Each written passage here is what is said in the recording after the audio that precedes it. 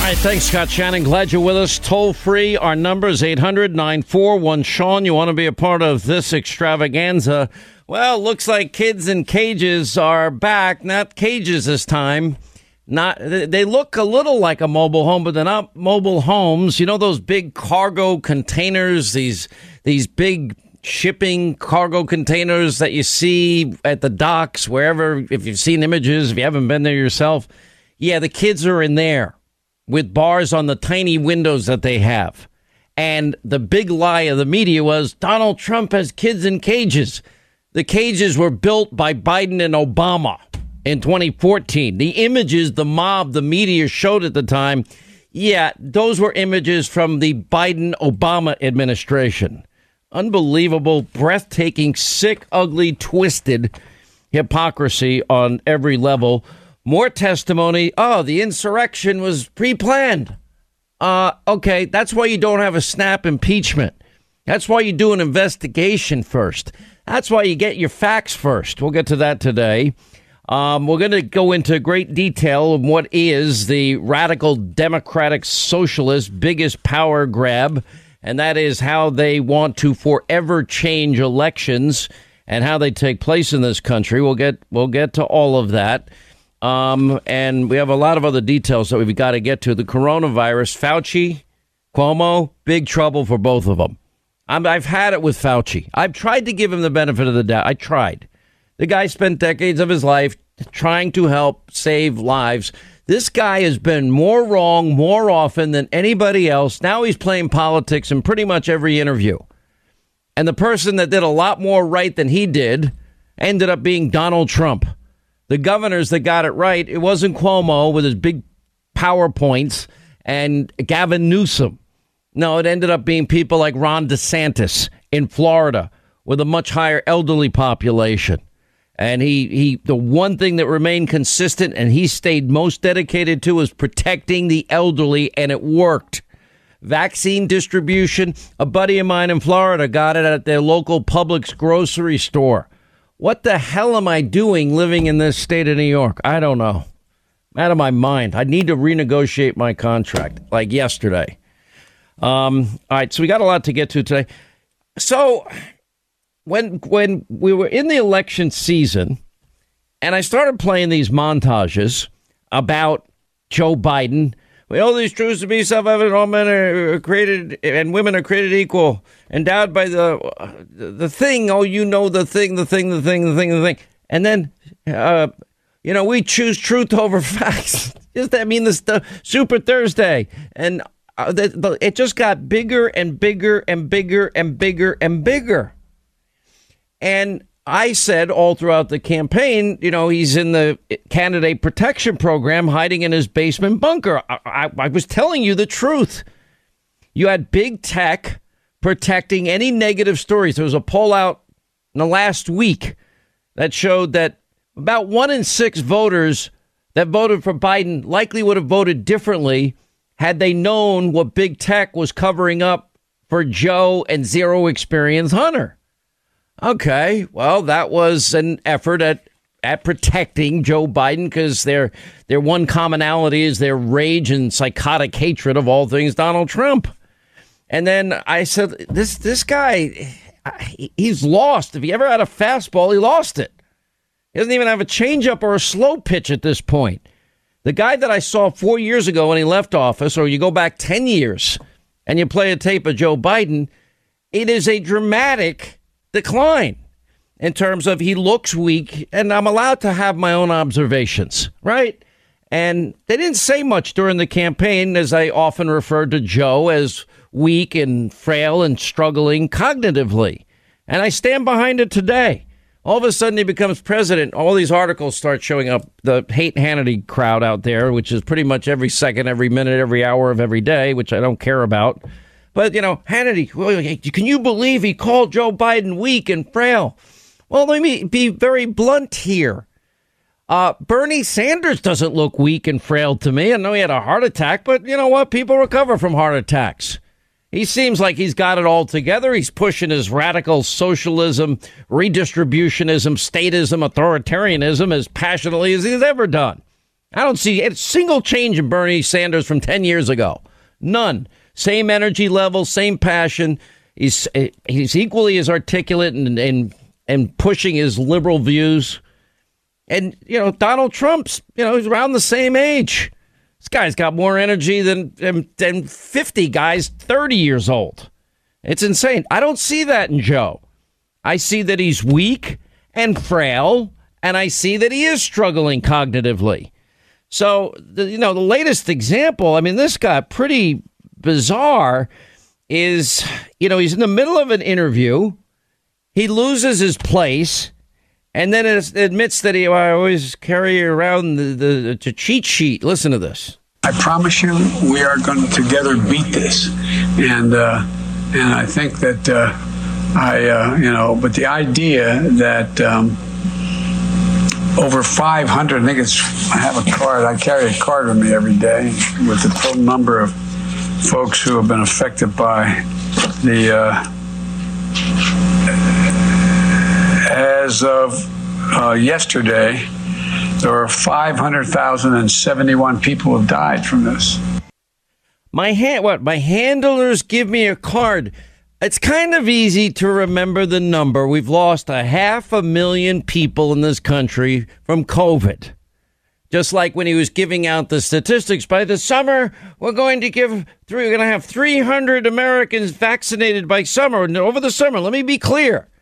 And then he says it again with the same mistake, that 300 Americans will get the vaccine. This is like an everyday event with him.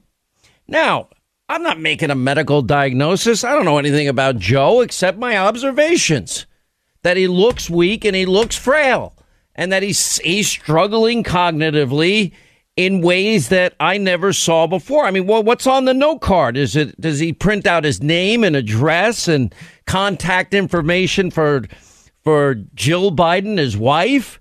My address is 1600 Pennsylvania Avenue if he ever gets lost. It's a little scary to me. And I'm going to tell you something. Don't think for a second. There's a couple of things I'm worried about, because there's a lot of evil on the world stage, a lot of hostile regimes, a lot of hostile actors. You could start with Putin and Russia. You can go to President Xi and China. You can go to the mullahs in Iran and start there. Other countries, we're going to be making these countries rich as we now get out of the energy business. And in the meantime, Americans are out of work, but we'll be legalizing, 11, 12, 15 million illegal immigrants that'll be competing for the few jobs that show up that are available as a result of the pandemic and draconian shutdowns and businesses closing their doors forever and rebuilding the economy. So now that's just going to drive wages down. But with such callousness and a stroke of a pen, we're taking away high-paying career jobs with skills, a skill-specific set of trained, trained fellow Americans. It kills me that they're losing their job. It just the callousness by which, we want you to get another union job with benefits. Okay, where? Tell me where how do I get that job at the same pay with the same benefits now that I've given up working, 30 years of my life, and I want to send my kids to college, and I'd like to have a little bit more than Social Security in my bank account when I finally retire. Crap, I just bought a new house and a new truck. It's killing. It was just callousness. Everybody that speaks about it. Oh, the Green New Deal is more important. No, it's not more important to them. It's not. And this is now what's happening. Now, here's a strange thing that happened here. You've got dozens of House Democrats want Biden. Now, we have a constitution. I know Joe Biden doesn't even want to factor in that we have supposedly co-equal branches of government. We do have this other branch of government known as the legislative branch. He himself had once said, and we played it many times, that he's not a dictator. I need the votes. I got to get the votes. Well, he's not getting the votes with all the executive actions he's pushing forward. And now there's a little thing called the Constitution. We have one commander in chief. That's the president. Now you got about 3 dozen House Democrats signing a letter asking Biden Now, I've never heard about this at any point, and I've been now on radio 33 years. I've been on Fox 25. I can't recall a time or even reading about a time where people are saying that they want the president to renounce the sole authority as commander-in-chief. You'll hear about the nuclear football, but to renounce his sole authority to launch nuclear weapons, according to these reports. And a promise from the president to give up his nuclear capabilities as commander-in-chief would take away the same power from future presidents. No, that we have a constitution. You don't get to just shred it like that.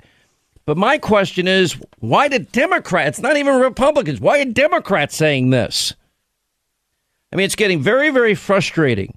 Got a report out today as if the $150 million, I forget what it was, in cash and other currency that they dropped on the tarmac for the mullahs in Iran.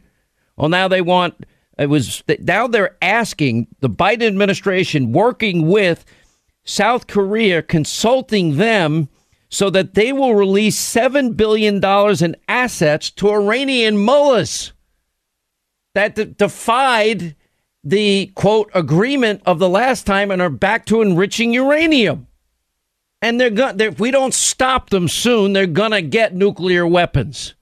Why do you think that Donald Trump was able to get all these peace deals in the Middle East with the UAE and all the... Why is there an alliance that 5 years was unthinkable before with the Saudis and the Egyptians and or Jordanians and America and Israel and UAE? Why? Because all of them see the existential threat that is Iran and all fear Iranian hegemony in the region and all know that the Iranian mullahs, yeah, they're a convert or die group of people running that country.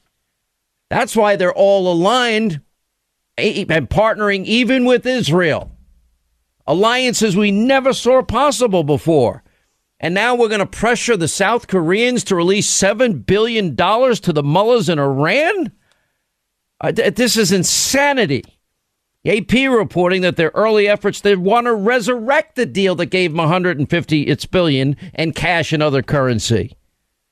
Unreal. And Biden can't even approve a statewide disaster for all of Texas.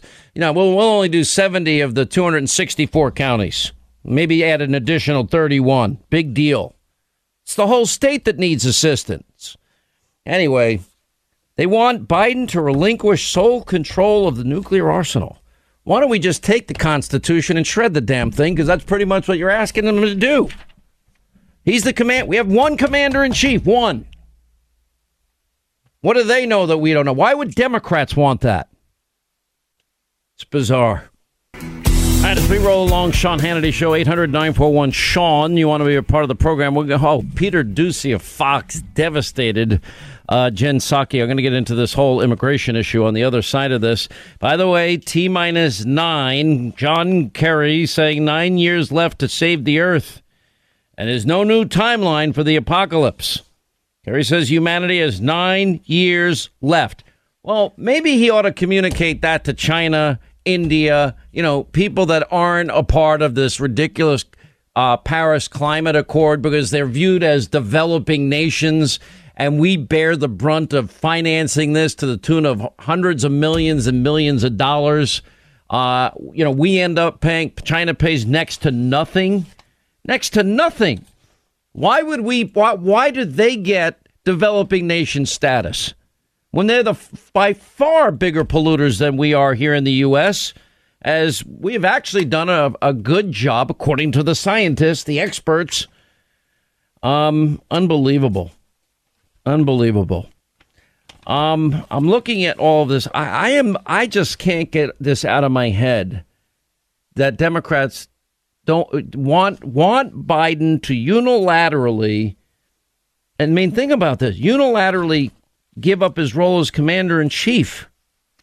By the way, they're also Joe Biden weighing an executive order on gun control.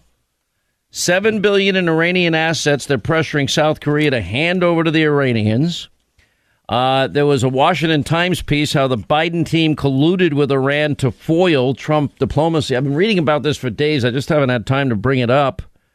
That while the president was trying to pressure Iran into giving in sanctions, et cetera, and get the UN to have sanctions, John Kerry apparently, and some people in Biden's team were meeting with the English-speaking foreign minister of Iran, Mohammad Zarif, meeting with Robert O'Malley, Obama's Middle East advisor. John Kerry apparently part of all of this. Well, that's a direct undermining of American foreign policy. If it happened under Donald Trump, guess what?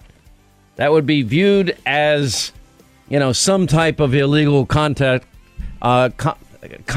and there would be consequences. All right, we're going to get to this devastating question by Peter Doocy next. 25 till the top of the hour, 800-941-SEAN. You want to be a part of this extravaganza. Top of the hour, all things simple. Man, Bill O'Reilly will join us. Now, there's this, what's now developing on the southern border is extremely serious and significant. Now, all of these policies, first and foremost, you must understand, well, we'll get people pretty much, the Biden plan will try and get as many people as citizens. They'll have eligibility within 3 years. Wow. What happens in year 4? Oh, that would be an election. How convenient. But that's just a cynical part of me. I'm sure there's no connection at all whatsoever in any way. Now, we have ICE and Border Patrol. Literally, they just stopped construction. By the way, more people out of work. So then you're going to legalize millions and millions of people that didn't respect our laws and our sovereignty and our borders. And that's part of the plan. The catch and release is back. ICE can't even detain people the way they used to. So it's all basically everything what we thought would happen. You got the House and Senate GOP is you got Biden's, I guess, what's this guy's name? The former California Attorney General Xavier Becerra is going to be Health and Human Services Secretary. Yeah, he voiced his support for taxpayer-funded health care benefits for illegal immigrants. As if we can really afford that on top of the horrific pandemic bill that they're ramming through, monies of which won't be spent till 2022 or 2024, and every liberal pet socialist project dream is included. I mean, it's just an atrocious bill. Waste, fraud, and abuse, not earmarked for the people that desperately need help, that have been waiting for the help, that aren't getting the help. I mean, what has Biden really done in the first month in office? Not a whole lot, except sign executive orders put in front of him. So you got this situation now unfolding at the southern border. You've got the head of ICE and others now warning to expect a massive influx of illegal immigration into the country. We don't have the stay in Mexico policy. That's being cast aside with everything else. You're going to now Biden vowing to allow more refugees into the U.S., all in the middle of a pandemic where millions of Americans desperately need jobs. And with the stroke of a pen, he's eliminating thousands and thousands of high paying career jobs in the energy sector, taking away jobs from the people that are actually involved in building the border wall. They've got their pink slips, too. And, illegal crossings are way up. Now, this also includes children under the age of 18, which is forcing the Biden administration. They now have had to open what they're calling an emergency facility for children, or as the media used to call it under Trump, kids in cages. This time, they're not even, in a way, they look like a mobile home. And some mobile homes, I've been in mobile homes, so, can be actually very, very nice. But these aren't mobile homes. They look a little bit like them, but they're not. They're shipping containers. Big shipping containers. If you go to the docks in New York or any of the ports of entry where ships bring in whatever supplies or products that they're going to be selling in the U.S., those big ones, they use the big crane, they lift them up, they put them out, unload them, etc. Yeah, so they've taken those shipping containers with the tiniest of windows that they have bars on the windows, bars on them. And the Washington Post just refers to them as a migrant facility for children. Migrant facility for children. What if Donald Trump put kids in cargo ships with bars on the windows? You think that's how the mob and the media would react? Now, when they were talking about Donald Trump and kids in cages, remember, that all started. Those cages were built by Biden and Obama. That was 2014. They were the ones that built the cages for kids. And that's when Obama encountered, at that time, a massive wave of caravans, etc., unaccompanied minors.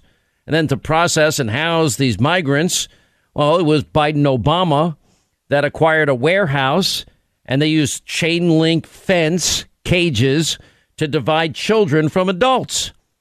Then in the following years, Donald Trump becomes president. He inherits the cages. Anyway, they continued to use the facility that Biden Obama built for unaccompanied minors. Well, that temporary, in other words, the exact same thing Biden and Obama did. Their parents were being, in many cases, prosecuted for crimes. It was a temporary holding facility.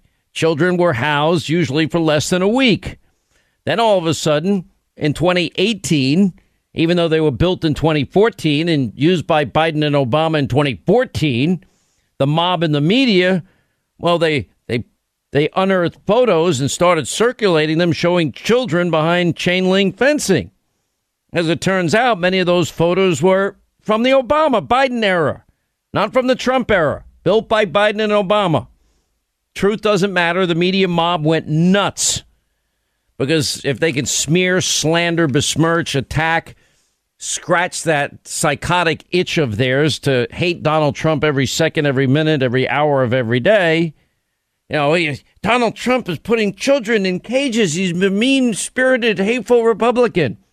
The same playbook every 2-4 years. Republicans, racist, sexist, misogynist, homophobic, xenophobic, Islamophobic. They want dirty air and water and to kill grandma, throw over a cliff. Washington Post wrote that the chain link fencing was a symbol of mistreatment of Donald Trump. Kamala Harris called it immoral and wrong and unnecessary. Why didn't she say that about Biden and Obama? Biden said it was one of the darkest moments in our history. You built the damn thing. Congresswoman Ocasio-Cortez visited one of the facilities in the Trump years at the border. She cried in front of a photographer while clinging to a chain link fence. President Trump then, well, okay, saw what was going on, ended the child separation policy, closed the South Texas facility for renovations. Now, thanks to the Biden administration, they build a new facility for children, cargo shipping containers with bars on the windows. Imagine if Donald Trump built those. Tiny shipping containers housing underage kids. But the Washington Post praises the facilities, highlights all of it. And the great amenities, you know, it's a colorful trailer at the entryway where flowers and butterflies and handmade posters hang on its walls. Oh, that's how we're going to describe the shipping container with bars on the windows for kids? Oh, I'm sure they would treat Donald Trump the exact same way. Peter Doocy had a chance to ask the White House press secretary Jen Psaki about this. This is how it went down. It's the same facility that was open for a month in the Trump administration, summer 2019. That is when Joe Biden said, under Trump, there have been horrifying scenes at the border of kids being kept in cages. And Kamala Harris said, basically, babies in cages is a human rights abuse being committed by the United States government. So how is this any different than that? We very much feel that way. It's not under Trump, it's under Biden. This is not kids being kept in cages. This is kids. This is a facility that was opened that's going to follow the same standards as other HHS facilities. It is not a replication, certainly not. That is never our intention of replicating the immigration policies of the past administration. Now listen to the media mob, again, spokespeople for all things liberal, radical, democratic, socialist. President Trump, as you know, is facing an onslaught of bipartisan outrage over his administration's new policy, which is resulting in hundreds, if not thousands, of children being taken from their families if they cross the border illegally, as the country sees these startling images of children being taken from their parents and put in chain link pens of sorts. Well, the images suggest those of concentration camps, families being cut apart. I know children are being marched away to showers, being told they are, just like the Nazis. Increasingly, Donald Trump is turning this nation into Nazi Germany and turning these into concentration camps. David joins us now. David, tell us, what did you see? We saw people in cages. They looked like animal kennels. They were cages, but they looked like kennels, if you will, that animals would be in. What's happening is very American in that this is how the country was founded. This is what happened 76 years ago to Japanese Americans in internment camps. All of us are so concerned. We see these heartbreaking images, and it's so awful. The president has taken hostages, essentially, in both a sort of metaphorical and literal sense. 2,600 children separated from their parents through an act of the president and his administration, and now is using them as leverage. I got to interrupt this only because I could play it for the rest of the show. That's how bad the coverage was. Now we got shipping cargo containers described by the same mob as colorful trailers at the entryway where flowers and butterflies and handmade posters hang on its walls. Shipping cargo containers with bars on the window. I wonder if Donald Trump did it. How would that be described? They're beautiful. The best shipping containers money can buy. Bars on the windows, butterflies on the walls. Can't wait for Jen Psaki to circle back on this one with whatever spin that the media, of course, will pick up and echo as their own. I mean, these open border policies, green light, that means it's just going to get worse and worse and worse. Now, what's going to happen to wages? If you happen to be one of those guys that had a good union job, what's going to happen to you? You're going to get a new great new job.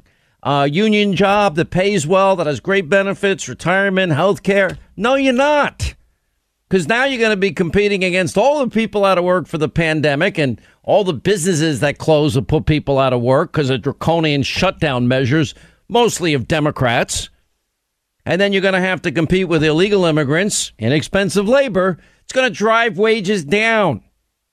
You'll barely be able to afford to put food on the table when all is said and done. It's unbelievable.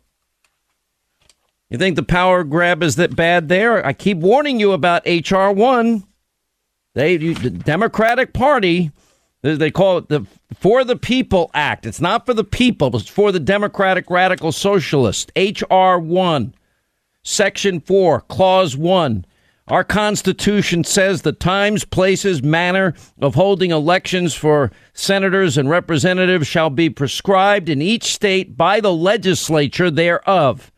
But the Congress may at any time, by law, make or alter such regulations except as to the places of choosing senators. Well, you know what that means? There's some really bad things in here. They will now they'll create automatic voter registration all across the country. They will expand early mail-in balloting. They will get rid of, they want to restore the rights of felons to vote by mail. I mean, it's insanity. Democrats will swing every election they possibly can with these new COVID-inspired voting methods, including, nothing such as a voter ID, like you need to get into a Democratic National Convention or would need to get into the Capitol, fascinatingly enough, which is surrounded by a wall with razor wire on top. I thought Democrats told us walls don't work.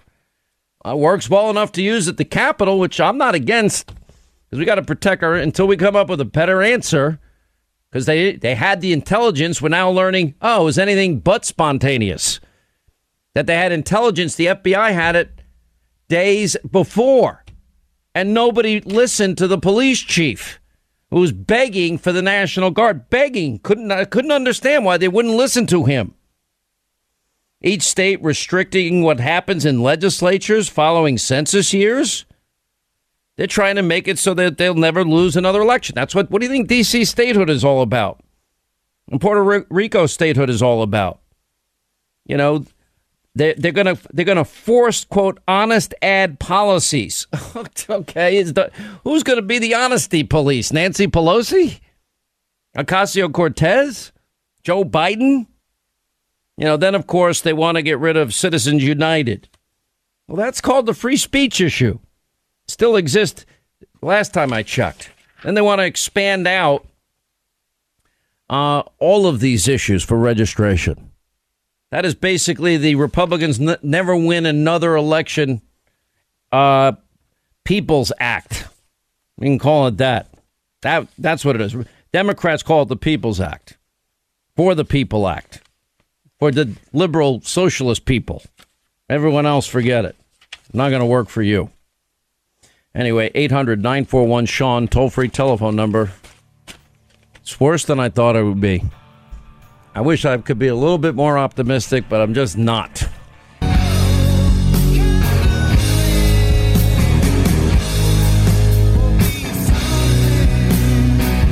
Leonard Skinner, simple man. It can only mean one thing. All things BillO'Reilly.com. Says he's a simple man. Not exactly how I would describe him. I still get a kick out of it. I think he really does believe it. Mr. O'Reilly, sir, how are you? Well, if I'm not simple, what am I? Am I very complicated? Just the opposite? Let me play something about Joe Biden. Now, I've been getting the crap kicked out of me, even though I said it the entire campaign. Joe looks weak, he looks frail, and he's obviously cognitively struggling. Everybody I talk to, even media mob people and Democrats, privately they tell me, yeah, every time he opens his mouth, they're like on pins and needles. So he's in this interview yesterday. I guess he admits that he has a card that he carries around him so he could remember, certain little things. And let me play it for you. I promise you, we are going to together beat this.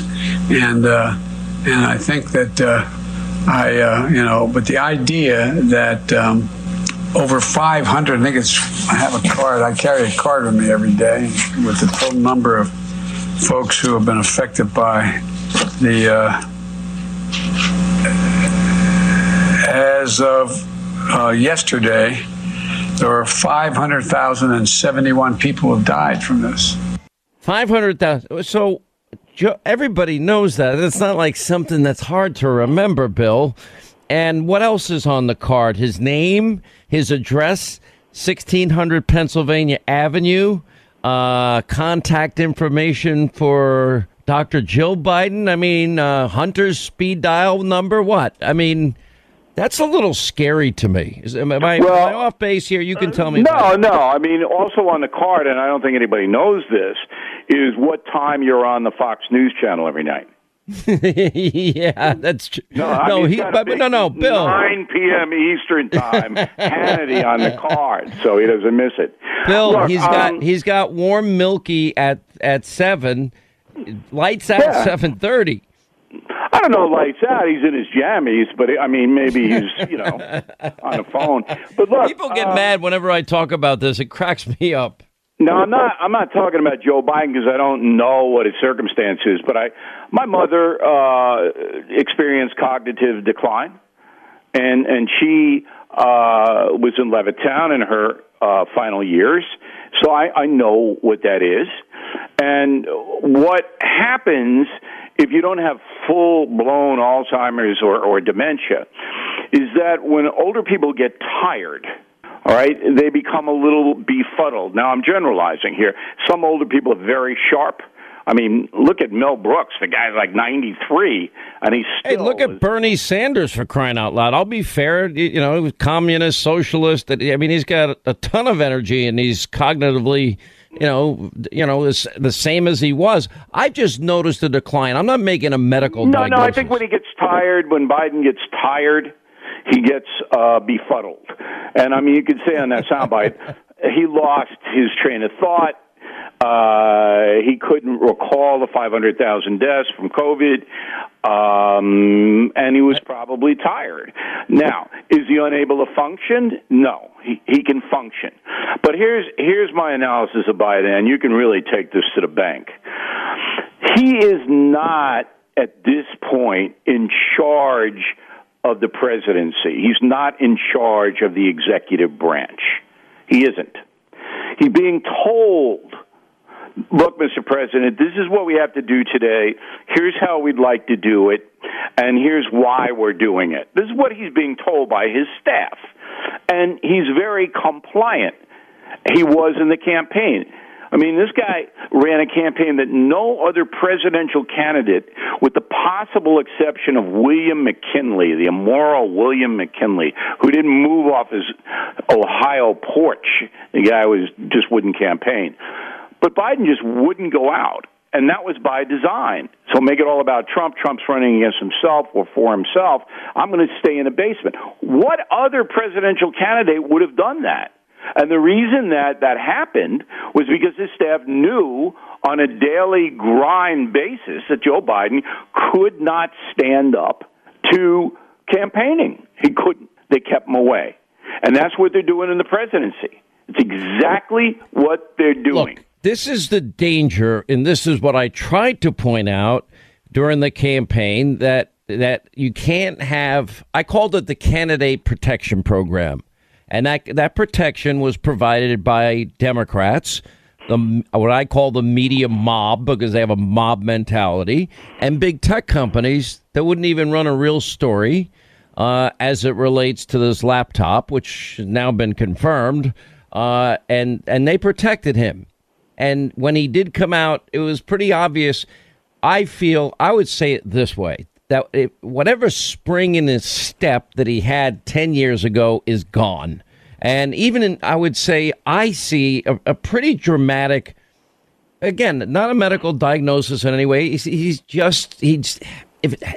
lost a lot of energy, and he looks so frail and weak and confused to me so often.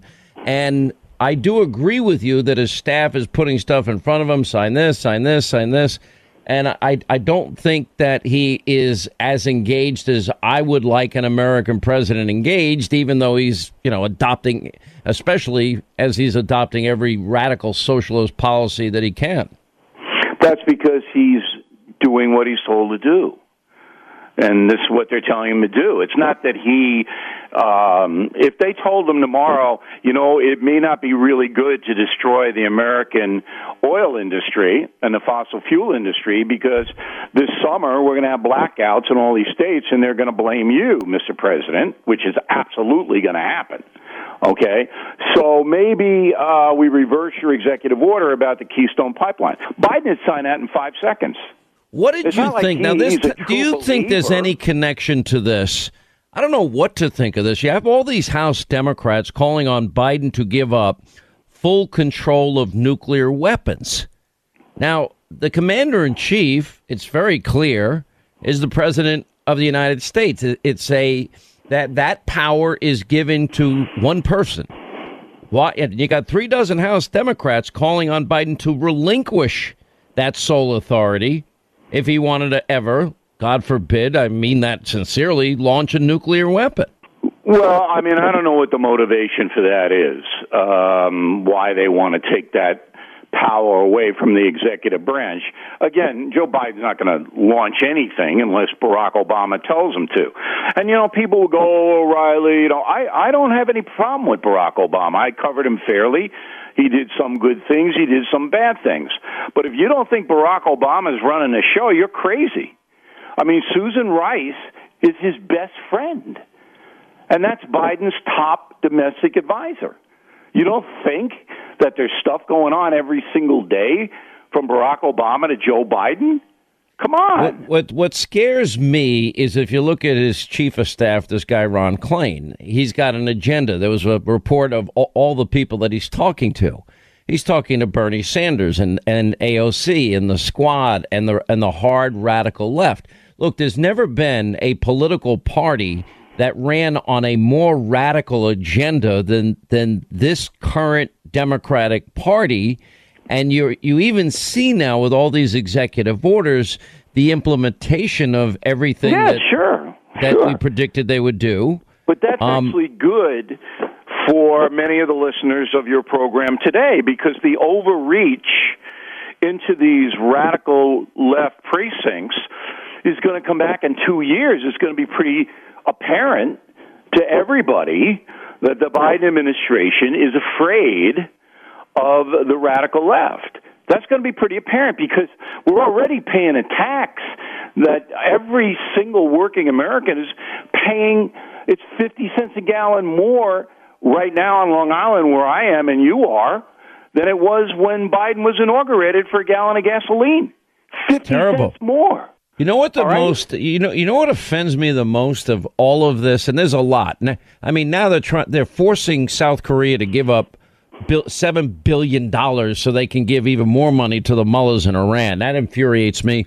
But it really infuriates me the casual way that they have sent pink slips to people that work in the energy sector. Keystone XL pipeline, they'll cancel the Dakota pipeline, cancel all exploration in ANWR. These are high-paying, highly skilled career jobs, and they nonchalantly just go on and say, you'll get another union job. Yeah.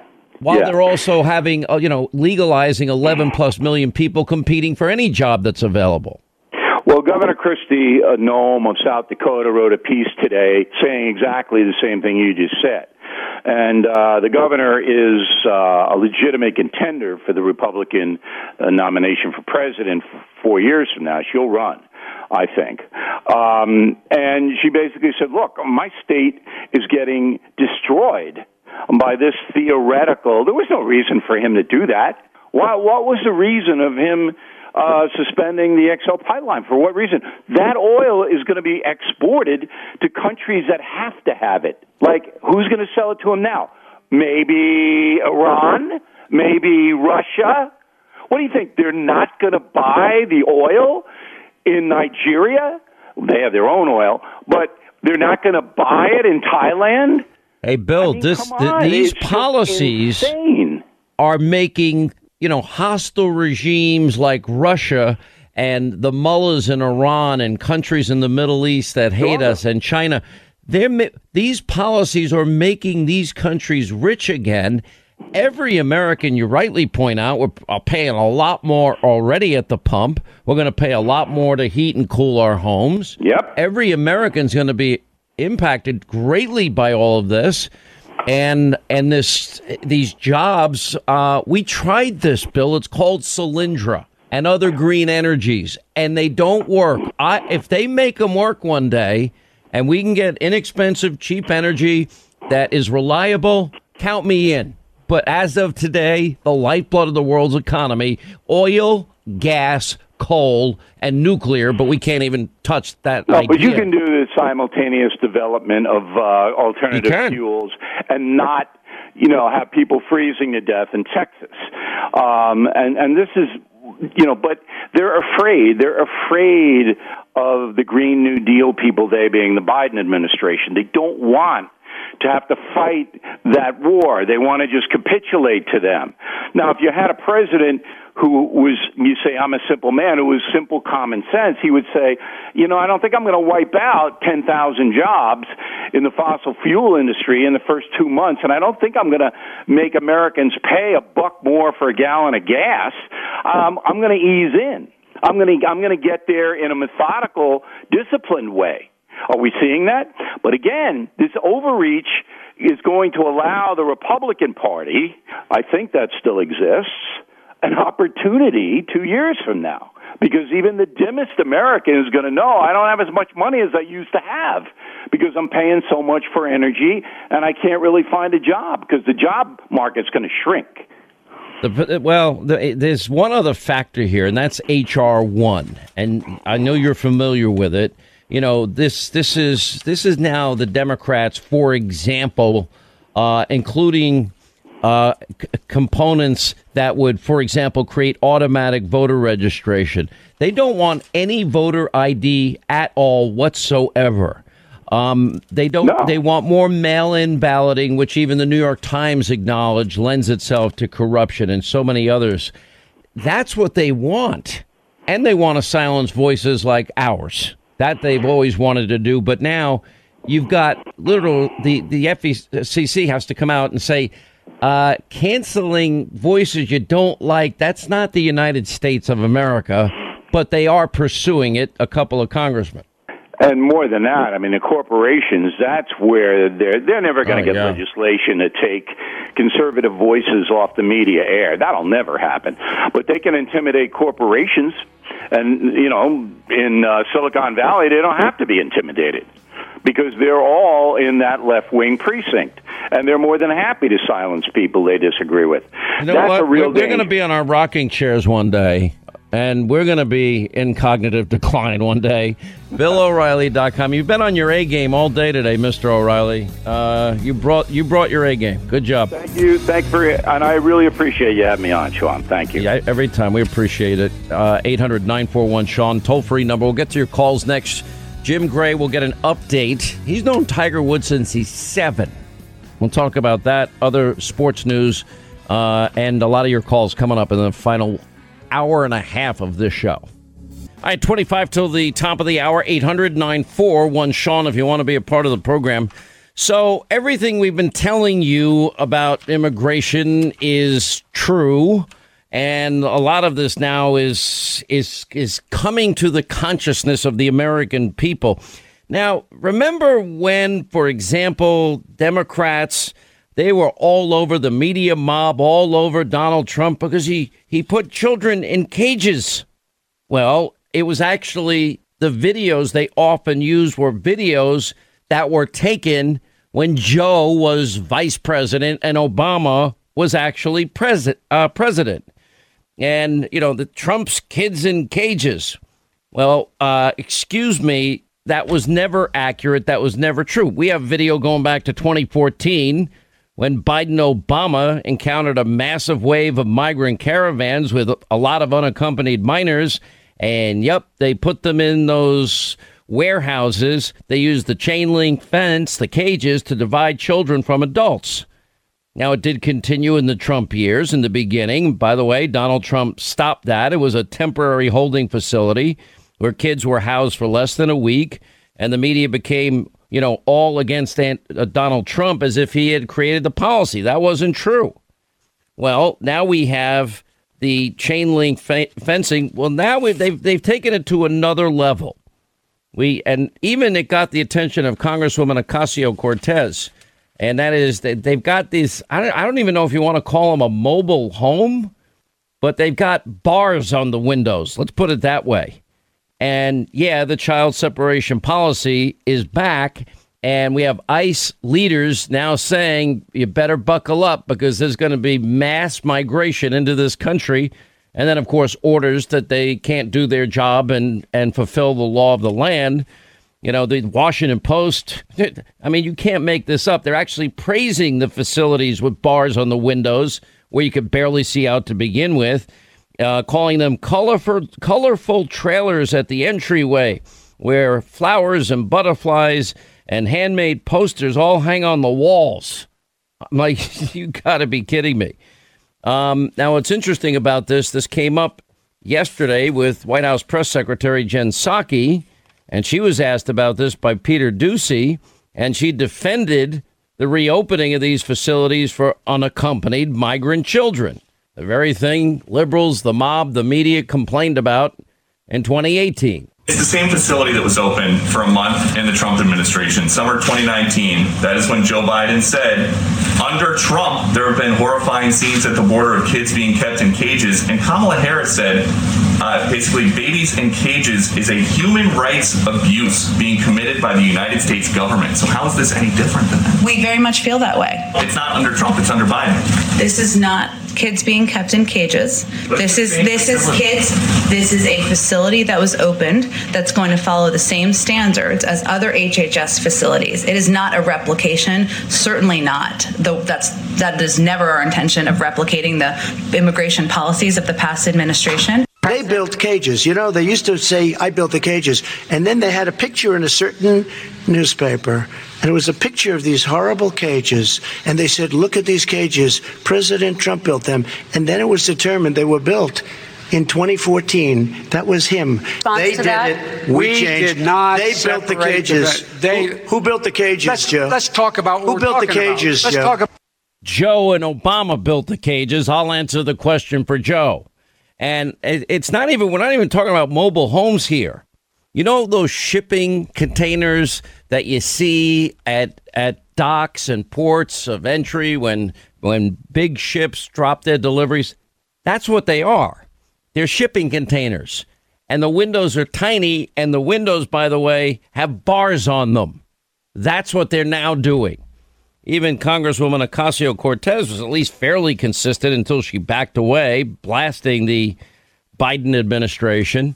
I mean, it's just amazing. If Joe does it, it's wonderful. If Obama does it, it's wonderful. If Trump does it, it's evil. It's horrible.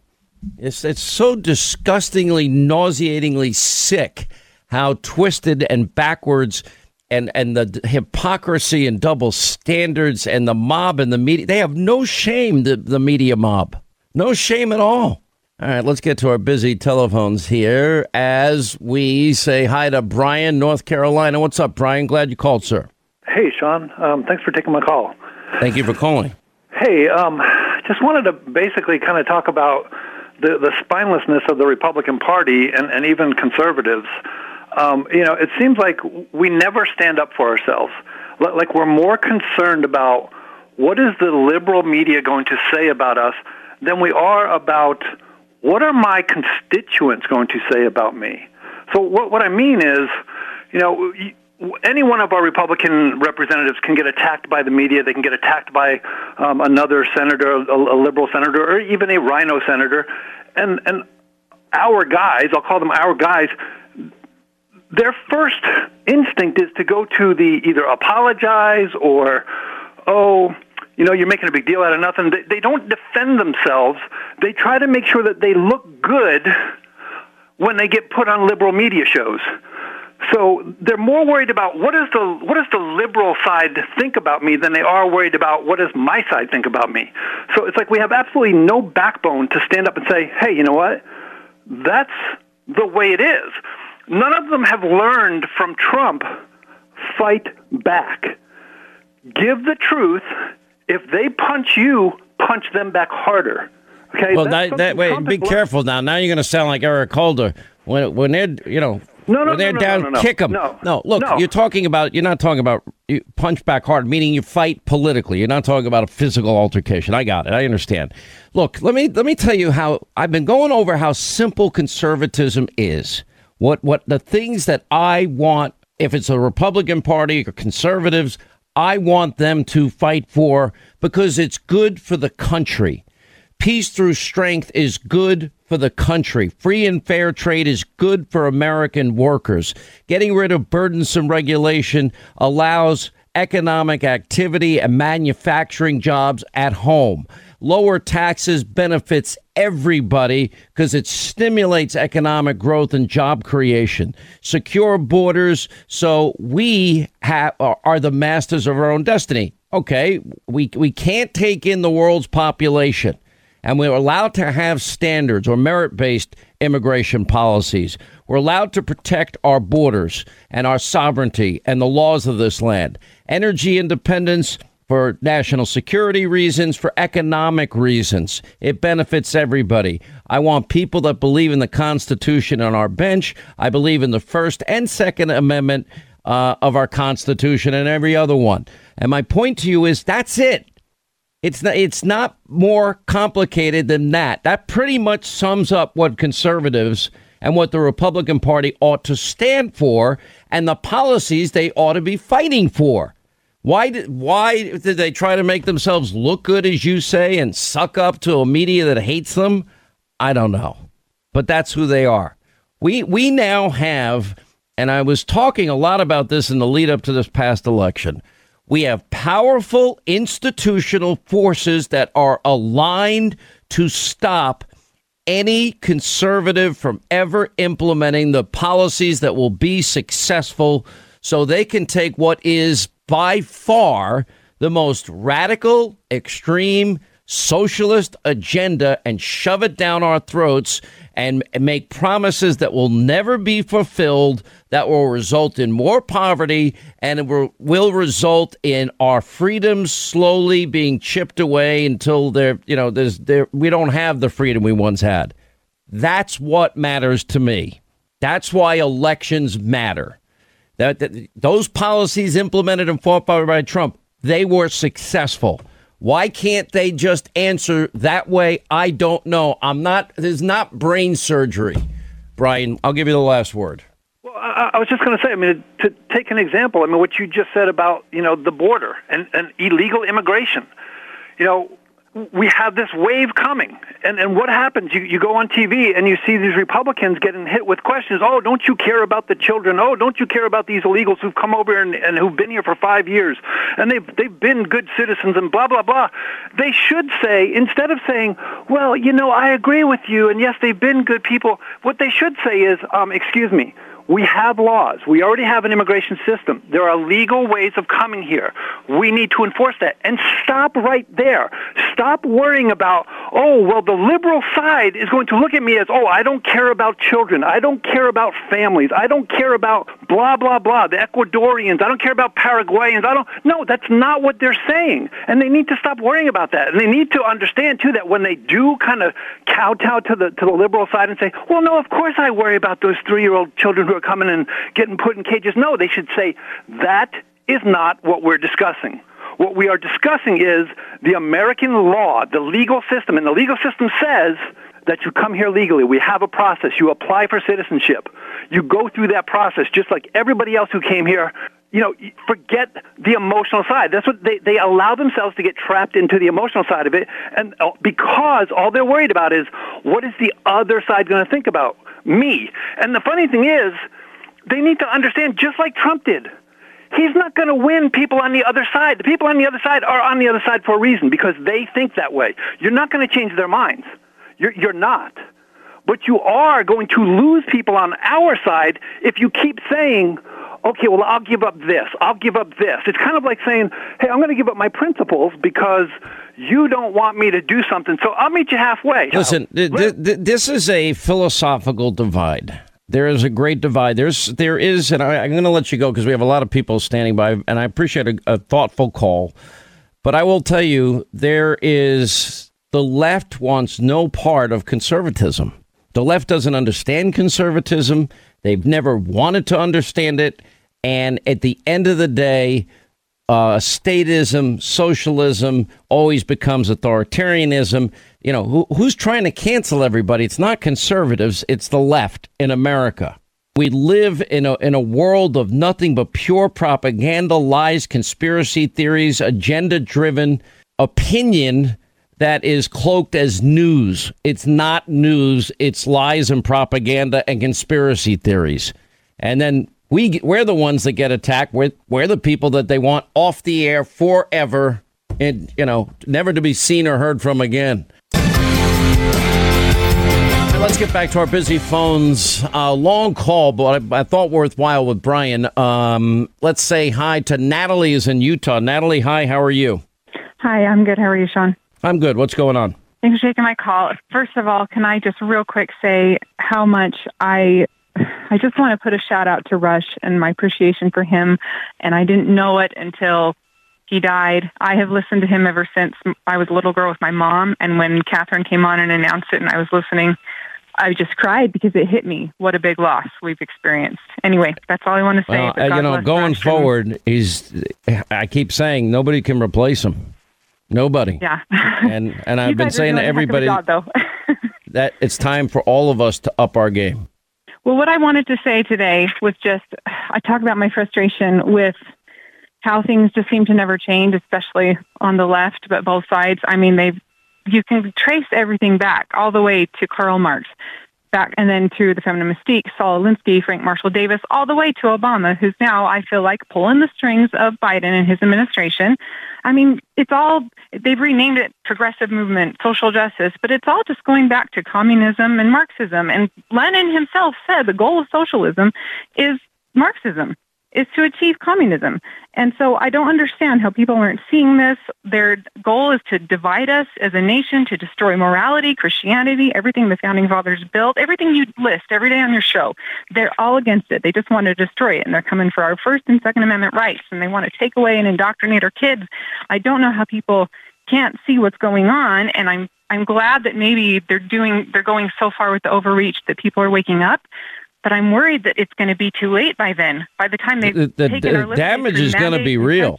The damage, look at the COVID bill that we've been exposing and all the waste, fraud, and abuse and corruption involved in that. I mean, the damage will be real. Undoing the damage, at some point we get to a point of no return, Natalie. That's what scares me.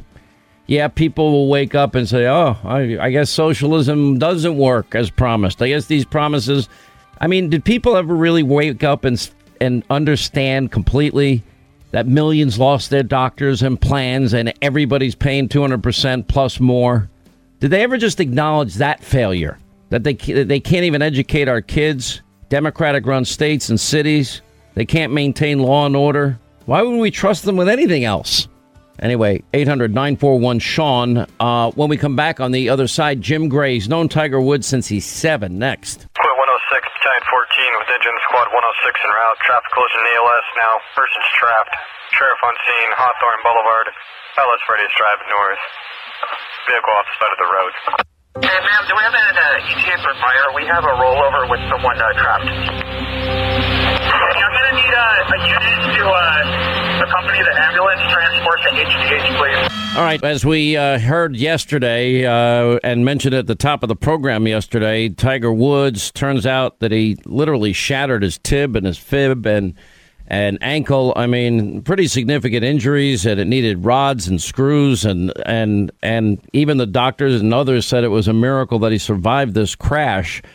You know, our friend Jim Gray, 12-time Emmy Award winner. That tells you everything you need to know about our friend Jim Gray.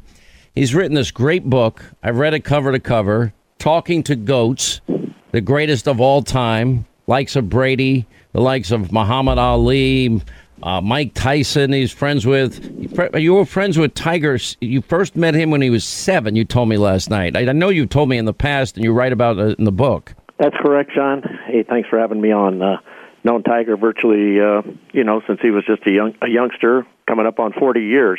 He'll be 46, so 39 years. And just so thankful today, really, that he has survived this crash. And while his injuries are significant, they're not life-threatening. And while the surgeries may imperil us seeing him play golf anytime soon, if again, we just don't know. But at least he's going to be able to hug his children and be able to be alive and continue to contribute in other ways. And from where we were yesterday at this time, Sean, to where we are today, things have gotten a whole lot better.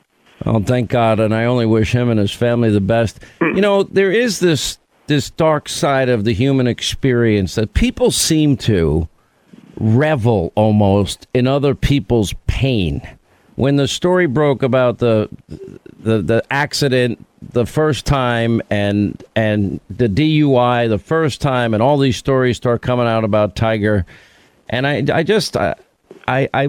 stood back, I watch, I kind of stay out of people's lives, that part of or portion of people's lives, and I don't think people will really understand this. If you're the greatest at anything, really the greatest, there's enormous pressures that I would argue, and this is not excuse making. We're all responsible for our behavior, our choices in life, and you can't blame somebody else when you make bad choices, right?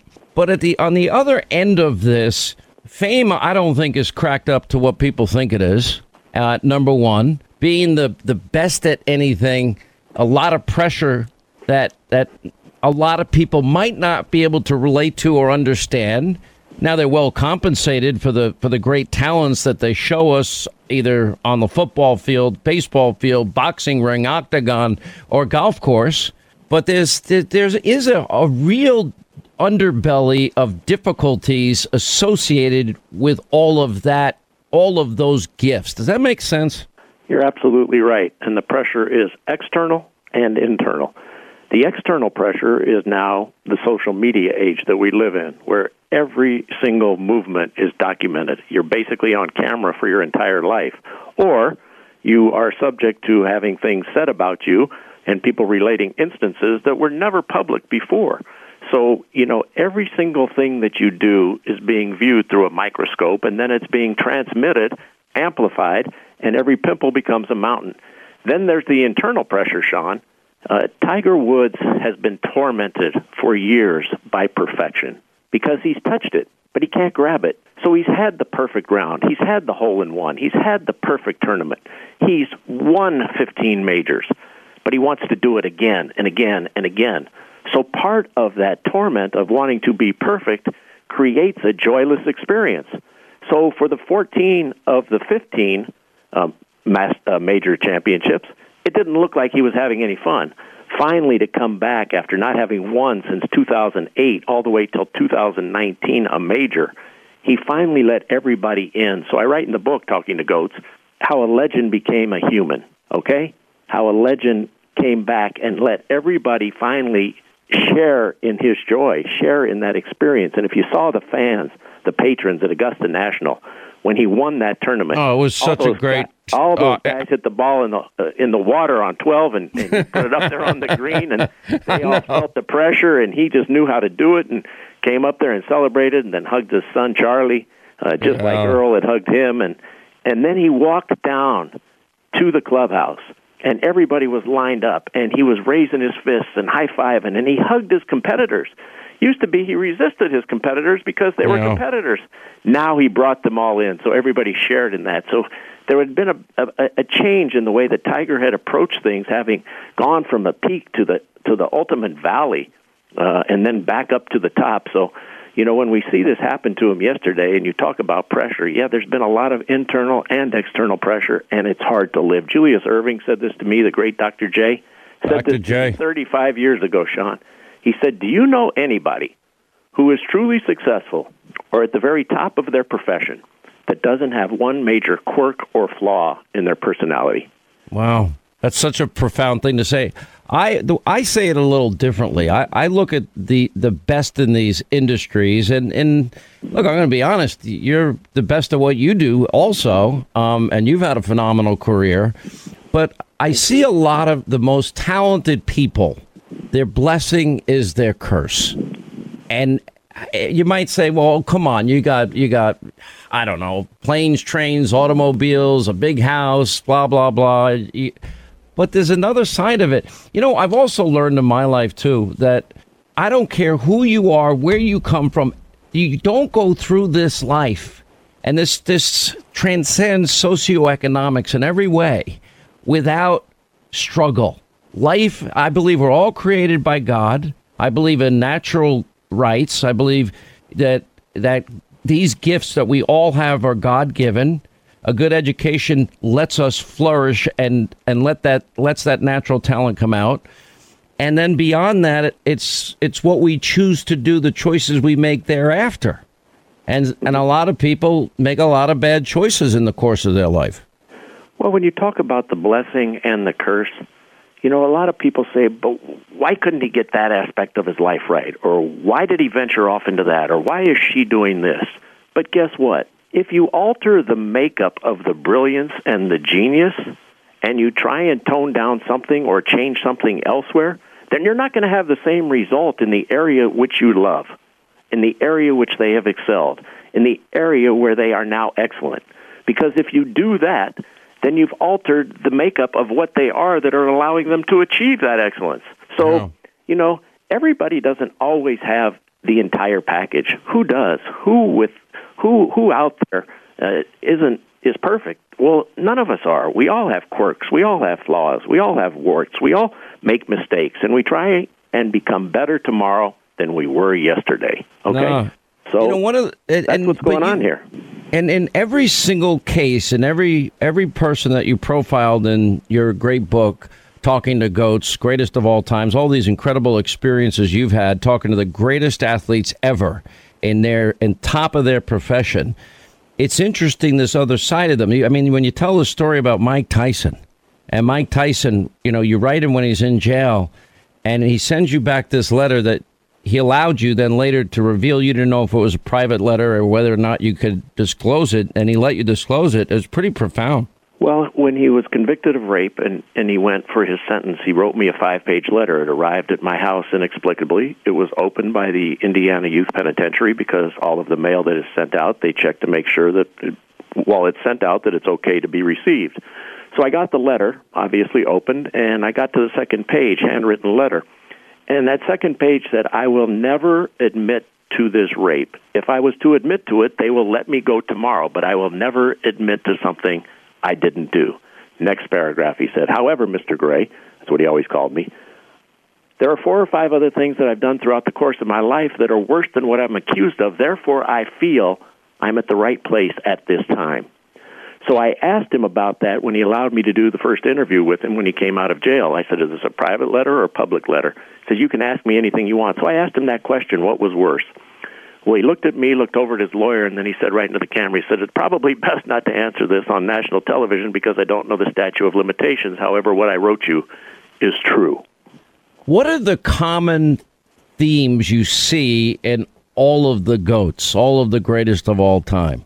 They all have a myopic view. They all have hard work and dedication, but they all are determined to be the best. They all go about it in different ways, but they will not ever stop until they achieve what it is that they want to attain. And all of them don't go forwards and backwards. As many Super Bowls as Tom Brady has won, he's also lost Super Bowls and not gotten to the Super Bowl. Well, yeah, he's been a starting quarterback 18 years, played in 10 Super Bowls, won 7 of them, lost 3. Those other 8 years, he didn't get there.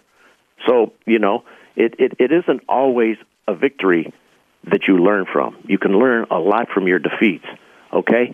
Look at Michael Phelps, for example. Michael Phelps, Sean, spent his entire adult life staring at a black line underwater to somehow try and figure out how to have a fingernail touch before some guy someplace else in the world does. Crazy. It's insane. The amount of work that goes in to be at the highest level or even a high level at any sport. It is you. By the way, who wants to jump in a cold pool every morning? And spend hours going back and forth and back and forth. I could never do it, but when he's winning all his gold medals, I'm like, yeah, this is awesome. I love winning, and yeah, it's. But he's talked about mental health issues, his HBO documentary, and he's very involved with that now. And you have to have tremendous compassion and understanding because he's the most decorated Olympian in the history of the games, the most gold medals and the most medals. Crazy. But it's a price to be paid for being great. All right, quick break. We'll come back. More on the other side with our friend Jim Gray, 12-time Emmy Award winner. Amazing. His best-selling book, Talking to GOATs. All the greatest athletes in their day, in their time, and people we all admire and respect. Quick break, right back. More with Jim on the other side. And as we continue, broadcaster Jim Gray, his best-selling book, by the way, Talking to GOATs, greatest of all time. And he knew Tiger Woods since he was 7. Let me ask you, go back to Tiger for one more minute. I watched that 2-part series, episodes on Tiger that everyone talked about. I watched it all. I have my own thoughts on how I interpreted some of that, but I don't want to taint your opinion. I want to hear your raw, unadulterated, straightforward opinion on what you thought of the series and what did you learn about Tiger that maybe you didn't know. I didn't like it. I didn't like it either. It bothered me too. It bothered me tremendously, and I didn't like that happening on national television.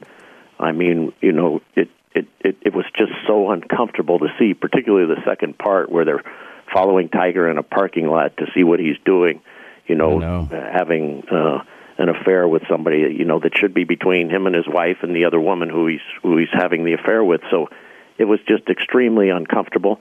I'm not sure that it had anything to do with his golf prowess or his greatness. It was voyeurism, and it was very uncomfortable to me. Some of the things in the first episode were interesting. about his father and Earl. A lot we knew. What did you think of that part? Know. That part intrigued me a lot. Some of it was quite interesting. I don't think, him having a camper outside at the driving range where he's doing whatever he may be doing is, necessarily germane or have, it's just uncomfortable. I just didn't like it. It's so funny because I watched it because I was fascinated by it, and I was sorry I watched it. That's actually a good thing. I actually feel the same exact way. I wish I didn't see what I saw. I was sorry I watched it. And that includes the young years, and that includes the older years. Although, if you see the young years, you begin to maybe have a little more nuance in your brain about things that transpired when he got older. And I also think it's very, very hard. I mean, we're all helicopter parents today. It's not like when we were kids. I come home, my parents had no idea where I was ever. And these when you got in athletes trouble as a kid, how were you punished? What happened? Oh, my father I got the belt. He beat the crap out of me. And let me add this. I deserved it every time. Every single time. It's not like he had a bad temper. And he'd always say the same thing afterwards. He'd feel terrible and be like, I don't want to ever do this. Why don't you just listen? The next day, my mother would say, don't leave this house. And I'd turn around and say, you can't stop me. And I'd leave. Wait till your father gets home. I mean, I was incorrigible. You know what they say in the South about you? You lived in Georgia. You're a tough dog to keep underneath the porch. Well, I know you'll talk to Tiger in the coming days. Just say that, there's many of us praying for him, praying for his family, his kids, and everybody in his life, and we only wish him the best and hope we have a speedy recovery in his case.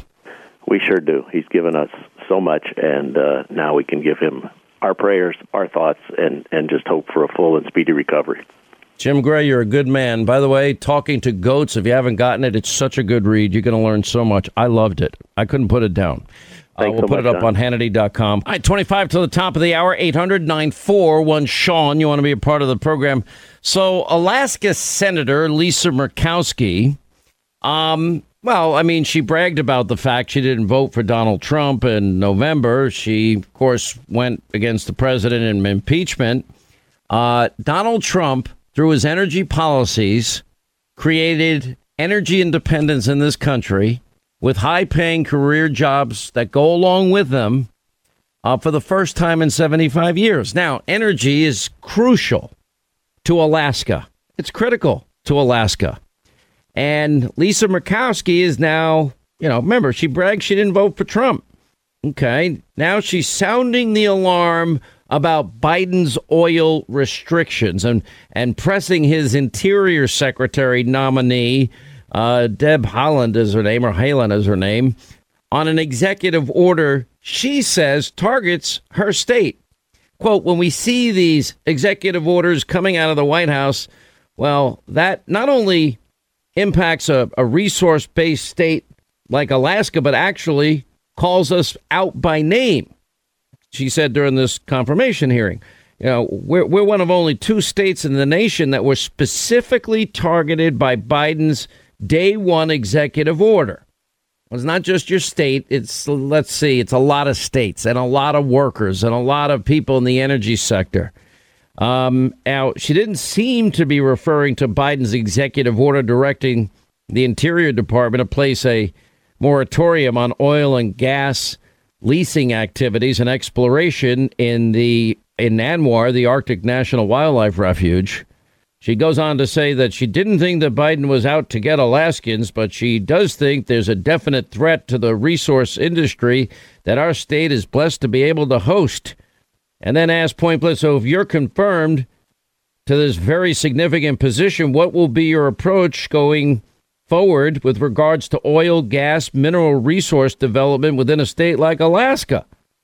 Well, she got the response and said she would like to continue working with Murkowski and help Alaskans get the opportunities, quote, they need.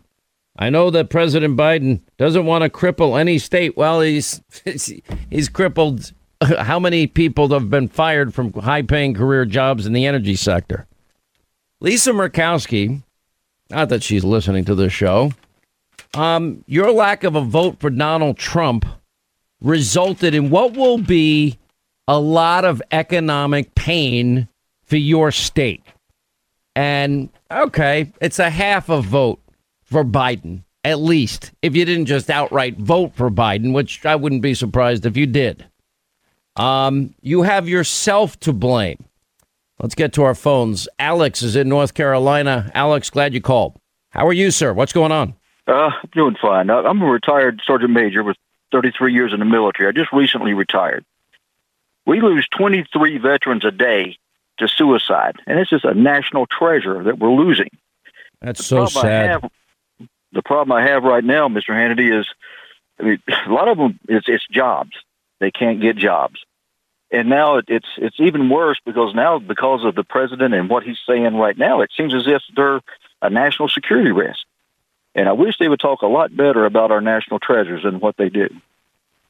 Well, I'm going to tell you something. You know, you're bringing up a lot of good points here.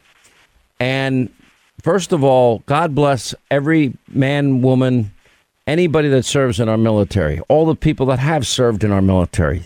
The cost that they have paid for our liberties and freedoms is so high. And that's why it's so frustrating to see. We're going to now see a dramatic, you'll witness dramatic cuts on the military spending side of the budget. You already see that Biden is positioning now to get another $7 billion out of South Korea to give the Iranian mullahs. We're back to appeasement of the mullahs in Iran again. Yes, sir. I mean, the person that defeated the caliphate, that was Trump. The guy that took out Soleimani, that was Trump. Baghdadi and Associates, that was Trump too. And the Al-Qaeda leader in Yemen. Now, what was the big policy shift? One, there were a couple of them. Donald Trump built up our military, devoted the resources necessary to have the best equipment available for our men and women in uniform. Yes, the second thing he said is, no, we have new technologies and we're going to use a whole new Trump doctrine. And as much as we're not sending kids door to door in Baghdad anymore, because there's no need to, because the technology is so sophisticated and advanced, we can press buttons in Tampa, Florida. And in Tampa, Florida, we can hit the head of a pin with the kind of accuracy we need to take out the enemy. And that's how he was able to do it. They took off the rules of engagement handcuffs that Biden and Obama put on. And these guys did their job. These young soldiers, if I may, Mr. Henry, they don't make much money. They rose their right hand and took a pledge and hold to that pledge more so than most people in Congress. Most of them have top secret clearances. If they get out of the military, they can't find jobs. Now they're looked at even despairingly. Some of them might not even put they've served in the military on their resumes. And it's sad. We pass them on the streets. They're used as photo ops. You pat them on the back, and then they move on. Our soldiers need to be. Well, I haven't heard that part of this, because if there's anybody that's discriminating against any vet or any military member in any way, shape, or form, I think the overwhelming vast majority of Americans would stand up and say, we're not going to tolerate that. That is true. Because they sacrifice a lot. Anyway, Alex, a good reminder, my friend. Thank you. Florida, Amanda, next, Sean Hannity Show. How are you, Amanda? Hi, Sean. Thank you so much. I'm calling in to let you know, I live in Orange County, Florida, and since the start of the pandemic, we've had a mask mandate. And I work with children with developmental disabilities, mental health diagnosis, and in that, they also have different medical diagnosis. And there is a whole population of children and young adults and any people that literally cannot wear the surgical style face masks. And unfortunately, they're being discriminated against right now because they can't go anywhere. They can't go enjoy their memories. They can't go make memories. They can't do anything. And I definitely respect the right of private business. But it's amazing to me that, under ADA or anything like that there is no accommodations for these individuals when, in fact, the CDC recommends that persons with disabilities, nonverbal, or don't have the motor ability to remove a mask, not wear a face mask. It's funny you're saying this, and it's a little bit different, but I was at Walmart 2 weekends ago, and I was there to pick up specific items that I was given a list to pick up stuff, and I said, okay, I'll go, no problem, for somebody that I know and a neighbor that needed some help. Anyway, so I go to the Walmart, the Super Walmart, and I go there, and the place, first of all, it's packed it is packed. When I finally get to the checkout line, it's a 20-minute wait. So I watch ahead of me, and you have kids here, there, everywhere, driving their parents nuts, and it brought back memories. I'm like, okay, I'm glad I'm out of that stage of my life. And there was this one woman right in front of me the whole time, and this kid reminded me of me, kind of a little hyper and not very focused. And the poor mom was trying the whole time to get this kid to wear the mask. And I'm watching it, and I could tell that she felt a pressure to get the mask on the kid because somebody's going to say something. So finally, I just kind of gently said, he's such a great kid. What a beautiful child you have. And I said, he's not going to wear the mask. Don't worry about it. Nobody's going to say anything. And if they do, I'll stick up for you. And I could tell, because she was trying so hard to keep the mask on. And it was an impossible task. This kid was not going to keep his mask on. It wasn't going to happen. It wasn't. But you're right. I mean, it's restrict. There's got to be common sense behind every, quote, law. And we don't use common sense. You can't apply common sense. And that's, that does get frustrating at times. And I bet it's been very difficult for the kid you're describing. I'm sad to hear that. It has been. And for, the few children that are verbal, it's not that these families don't want to comply and not be safe. They just want another option. They want to be able to go to see Christmas lights because they want to enjoy memories as a family. They're trying to make do with what we can right now with COVID in a safe manner, but because they're, a child cannot wear loop around their ears, covering nose and mouth, and there's no other options. These families and these children are missing out. And I hear Biden say we're going to be in masks till 2022, and then I hear Dr. Fauci and Biden say, well, now we need to double mask. And these children are not only, they're going to it ain't going to work. I'm just... Listen, what was the point of the vaccine? This is why I've had it with Fauci. I tried to give him the benefit of the doubt. I really tried. But everything with him now is political, and he's been wrong pretty much on everything. The guy they had a lot more right than Dr. Fauci was a guy named Donald Trump, who he enjoys beating up. But, you're calling our attention to something important, Amanda. I wish you the best. God bless you. I mean, I'm sure you have a heart of gold and the patience of Job. It's very hard to be a teacher and do what you're doing, though. So thank you for what you do every day, loving on those kids. Appreciate it. Thank you, sir. Now, Linda has 5-year-old Liam, and I'll tell you why I love Liam. Liam is all boy. Liam is, he throws snowballs at Mom. Mom says, no, Liam, no, don't stand on top of the couch and jump. No, I told you not to jump. Am I describing this kid the right way? Yeah, I think so.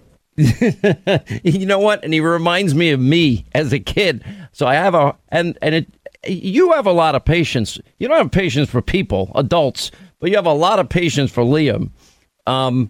And it's just when I would hear conversations, I'm cracking up.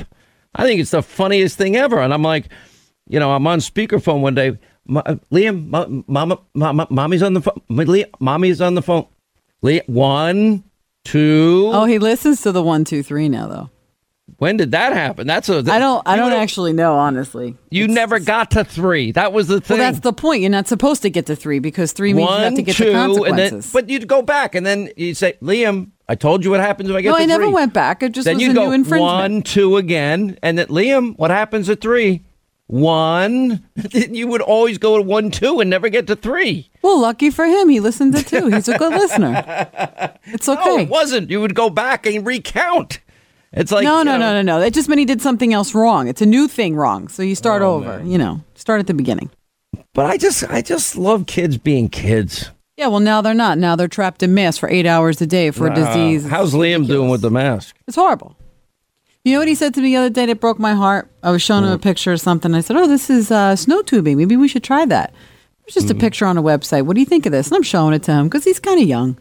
And he goes, where are their masks? And I thought, oh, dear God. I'm like, yeah, buddy. You know, this is normal. This is not. What we're doing is not normal. It's sad. I mean, it's disgusting. It's child abuse. Hey, look, in one of my kids' cases, you know, all the friends, they lost their senior year of high school and their freshman year of college. And it's, you know, that part saddens me.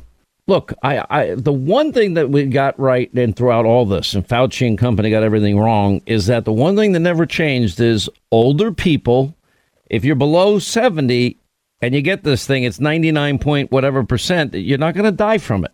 It may suck for a while, but you're not going to die. Older people, pre-existing conditions, compromised immune system, comorbidities. Now, are there exceptions? Yes, there are exceptions. But that was mostly, that is a one thing that that never changed. And these young kids, are there exceptions? There are rare exceptions. But like the college kids that come home from school, I mean, you know what it's like to try and keep masks on these kids? Forget it. They're not, believe me, I've tried. And there's only so far you can get it. Anyway. I agree, boss, wholeheartedly. Yeah, but I just, kids, it'll be forgotten. It'll be long forgotten. I hope so, because I'm telling you one thing, me and lots of other parents are at our end, and I've had just about enough. The lady was such a nice lady. And when I finally said that I totally get what you're going through, don't worry about it. Oh, people know better. People look at me. If my son takes his mask off, God help you if you say something to me today. Keep it moving. There's no conversation happening here. You don't need to look at my child. Keep going. Oh, my gosh. All right, that's going to wrap things up for today. Herschel Walker, will he run for Senate? I'm trying to lead that campaign, but don't tell him. Leo Terrell, at the Leo Terrell 2.0. Laura Trump will join us. Governor Kristi Noem, Dana Lash, Matt Gaetz, and much more. News you won't get from the mob. Set your DVR. Hannity tonight, 9 Eastern. As always, thank you for being with us. We'll see you tonight. We'll see you back here tomorrow.